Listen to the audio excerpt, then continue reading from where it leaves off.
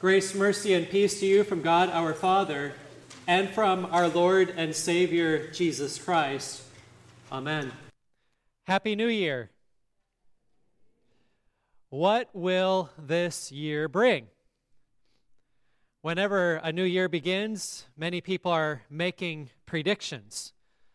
Some are predicting that World War III will break out. Some are predicting a recession. Some are predicting the closing or the rise of certain businesses.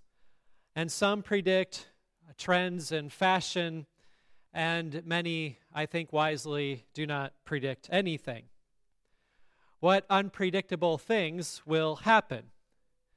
At the beginning of last year, many did not predict war in Europe, just as the beginning of, can you believe it, 3 years ago already, many did not predict the beginning of a pandemic along with those lockdowns. We do not know what the future will bring in this life, but we do have hope and confidence in the Lord that He will use all things for the good of those who love Him and are called according to His purpose. We believe with unfailing hope that God will, at the right time, bring us to be with Him in glory, and that Jesus will return someday to judge the living and the dead. And when He does so, He will make all things new, whole, and complete. Somehow a man named Simeon was given word by the Holy Spirit that he will live to see the Lord's Christ. After waiting thousands of years, after that great anticipation that had been going on, it was finally happening. God fulfilling His promise to send His only begotten Son into this world, that Jesus, the Word, becomes flesh, tabernacling among us, that the Christ child is to be born. He is coming so that He could redeem the world and to save the world from sin, from death, and from the power of the devil. I wonder how many Christians in the Old Testament era would begin the new year and marvel or ponder or wonder if that year will be the year that God will finally fulfill His promise in sending Jesus into this world. In the same way, I wonder how many Christians today begin a new year of our Lord, wondering if this will be the year that our Lord Jesus Christ will return again in glory. While we patiently wait for His return, we also anticipate and prepare for His return, for we know that Jesus teaches us to be ready at all times, and that He will come at a time when many will not expect Him. Yet we live in a time of great apathy, a time where many simply assume that Jesus will not come back soon. They figure that they can carry on with their lives, engage in their pet sins, doing whatever fancies them, because they figure they have another day, another year, another opportunity to repent, to try to somehow make amends, and to return to the Lord. And so they continue on with their carousing, drunkenness, lewdness, and sexual immorality. I think the account with Simeon is significant as we enter the new year for 3 reasons. First, he had been waiting for the consolation of Israel, which applies to us in a very clear way. Second, Simeon took Jesus up in His arms, something for us to consider in a different way, different fashion or manner. And third, Simeon blessed God by speaking what we now call the Nunc Dimittis, words that have become important to us Christians upon receiving the sacrament of the altar. First, Simeon was waiting for the consolation in Israel.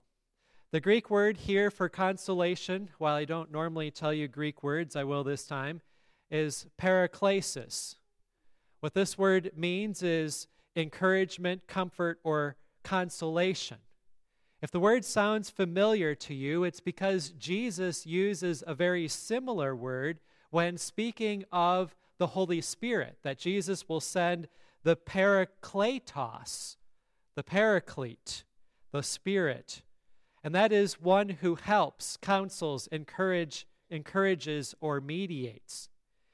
So you see, when Jesus was sent into the world by God the Father, he certainly came in order to encourage, comfort, and console his people.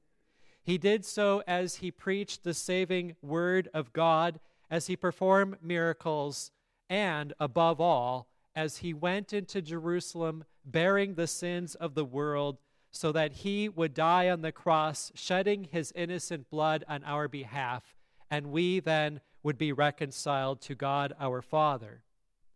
As Jesus had prophesied, he would send his Holy Spirit, the Paraclete, to direct our hearts and minds toward Christ, which is what the Holy Spirit has been doing ever since that has been fulfilled at Pentecost.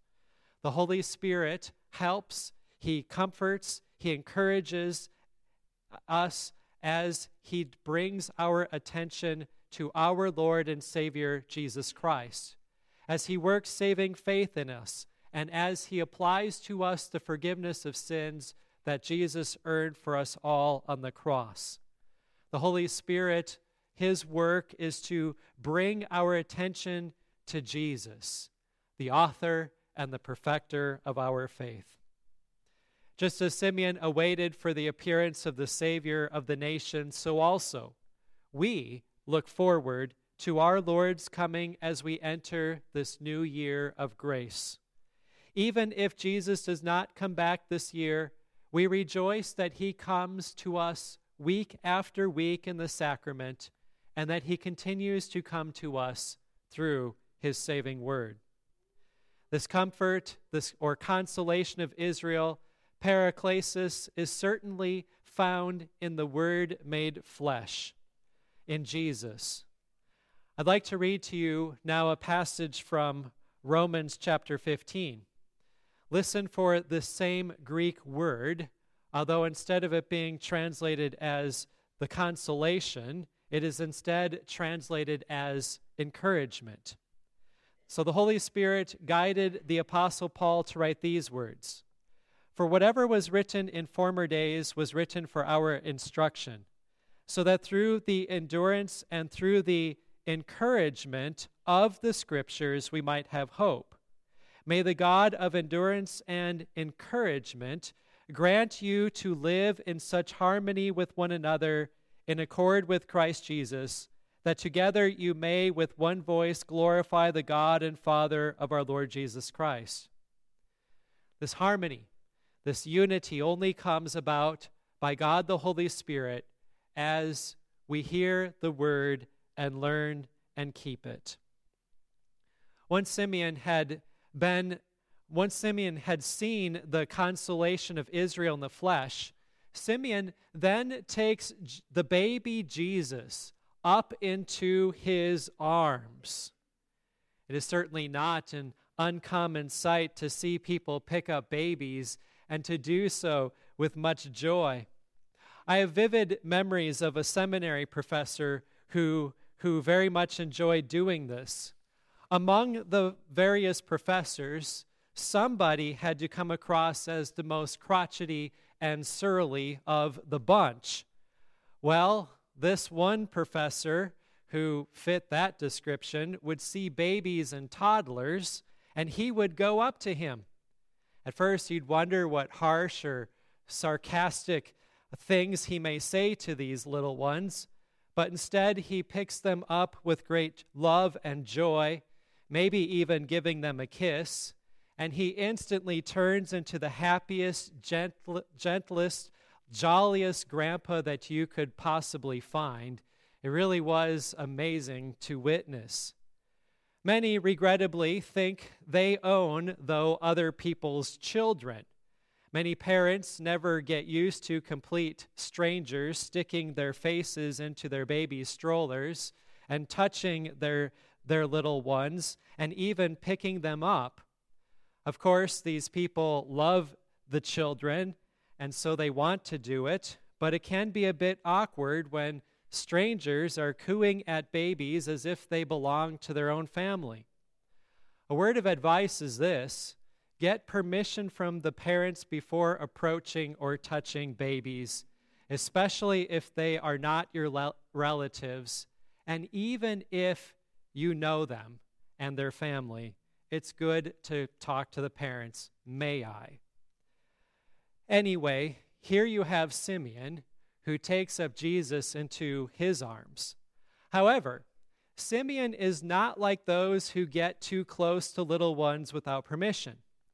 In fact, the Greek word that is used for took up is usually translated as receive when Simeon took up Jesus in his arms. So Simeon actually received Jesus. In fact, Jesus uses this same Greek word 4 times in Luke 9:48 when Jesus himself took up a child and put him by his side and said, "Whoever receives this child in my name receives me, and whoever receives me receives him who sent me." May we who have been baptized into Christ and received into the family of God receive Jesus with great joy and gladness this entire year. The Lord God is taken up by a man who beheld the one who could bring consolation to Israel. As we enter the new year, let's also take up Jesus. Of course, we can't do as Simeon did and lift up a baby, the baby Jesus. But the first way we can do this, receiving him, is simply by listening to him. The second way is by receiving him as he comes to us through word and sacrament. And then another way is to honor him with our conduct, so that others will see that we are not just humans blending into the world, but that we are Christians, having received Christ in his word, having been redeemed by the Son of God, and having been reconciled to our Father who is in heaven. Finally, having received Jesus into his arms, Simeon, he then blesses God by saying those familiar words, "Lord, now lettest thou thy servant depart in peace." You have learned these words by heart because they have made their way into the liturgy.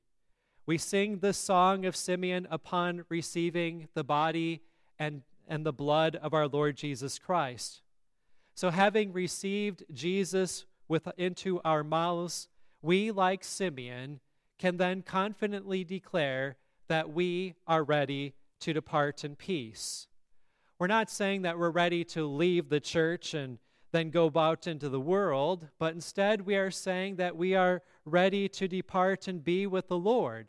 That is, to die in peace. For our eyes have seen the salvation of Israel, our mouths have received him, and Jesus has joined himself to us in this sacrament. As graciously willed by the Lord, every Sunday this year, the Lord's Supper will be offered here at Grace to you. The Lord's Supper will also be offered on a few other days during the week, such as Epiphany this coming Friday, Ash Wednesday, Maundy Thursday, and Ascension Day. The celebration of the sacrament is certainly a high point in the life of the church. So is the celebration of Christmas. And by singing Simeon's song following the Lord's Supper, we are also recalling events surrounding our Lord's birth. And so it is, in a sense, a celebration of Christmas, the joining of Christmas with the sacrament. For through this sacrament, we see that Jesus continues to be our Emmanuel, God with us. I think the new year often reminds us of how frail we are and how quickly life fleets away. Time flies, and we will soon return to the dust. But the word of our Lord endures forever. His love never ends. His mercies are new to us every morning, and great is our Lord's faithfulness. And just as God and his word are eternal, so also we have that promise to live eternally. As the Lord wills, our bodies will return to the ground, but our souls will go to be with the Lord. And when Jesus returns on that great day of judgment, on the last day, our bodies will be raised to immortality and incorruption. Our resurrected human bodies will be glorious in every way. Our souls and bodies will be reunited, and we will be whole and complete. Furthermore, God will recreate on the last day the heavens and the earth to perfection, and we will dwell with the Lord in this perfection to all eternity. And so our hope remains in our Savior Jesus. All of this belongs to us because we now, through Christ, have the peace of God. It was earned for us by the Prince of Peace. God and sinners are now reconciled through Christ the Lamb, who became our sin and died in our place. And we now are children of God, beloved by him. So no matter what happens in this world during this coming year, some things will remain certain. Those things that remain certain are found in the sure and certain Word of God, Word which is truth. What's certain is that Christ Jesus lives, that he has atoned for every last sin that we have committed, that we are baptized into Christ, that we belong to our loving triune God, and that the peace of God is upon us. With the forgiveness of sins that he earned for all sin and for all people on the cross, everlasting salvation belongs to us. And so we begin this new year not with a bunch of uncertainty, but with certainty and confidence, and rejoicing in the promises and words of God in our Savior, Jesus. Thanks be to God. Amen. The peace of God, which passes all understanding, keep your hearts and your minds in Christ Jesus to life everlasting. Amen.